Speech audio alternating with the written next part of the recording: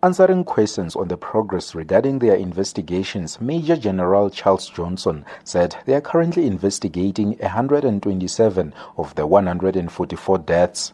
38 inquests have been opened. The other 89 are being treated as inquiries for now, as they had death certificates indicating that they had died of natural causes. Johnson says they turned to the courts against the department as they were not cooperating. A summons was served on the department, specifically on Dr Kenoshi.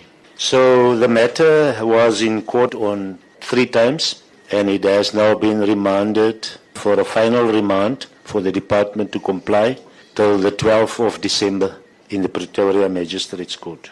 Now, since this matter had been in court, we received some documentation in drips and drabs, but now we need to communicate with the department through M&S attorneys.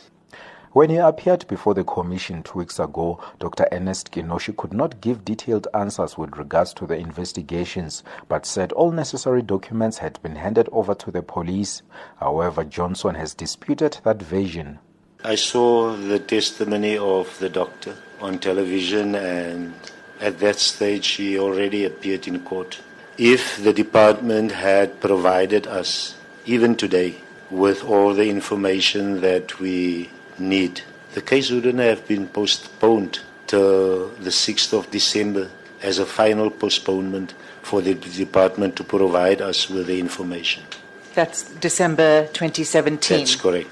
In other words, Dr Kenoshi was lying? He was not telling the truth. State's lawyer, Advocate Tebogo Hutamo, countered by saying that Dr Kenoshi did provide the police with all the information he managed to gather since he stepped into that position in February. Johnson admitted that some information had been supplied, but it was not everything they required. Meanwhile, Section 27 challenged the police on why they had not investigated cases that were reported at various stations since last year. More so, as several letters were written requesting urgent investigations into the deaths of patients at some of the NGOs. Section 27's advocate Adil Hassan refers to parts of one of the letters addressed to the police in September last year. In paragraph 16, it reads, "This matter is inherently urgent due to the need to conduct post-mortem examinations before the burial or cremation of the deceased." And yet the inquests have not commenced. It's been over a year now that those bodies have been interred, and there are many post-mortem examinations that have not taken place, at least 100. Justice, I cannot give an explanation as to why, upon receipt of these communique, which I didn't know of, the police did not act. Johnson says they only established a task team in May this year after realizing that the investigations were fragmented. With regards to the victims who've been laid to rest without postmortems being conducted on their bodies, police say a decision to exhume the bodies can only be taken at the end of March next year once their investigations are complete. Johnson has, however, conceded to Justice Dikgang Moseneke that it may be too late to obtain conclusive results by then.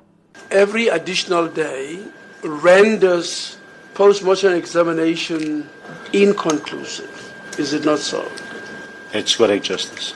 So in effect, what counsel is saying is that on account of inaction on the part of the police from September 16th last year, being asked to investigate, your colleagues have not done so, and the result now is that the examination of the buried bodies might very well prove ineffectual and unuseful. I agree.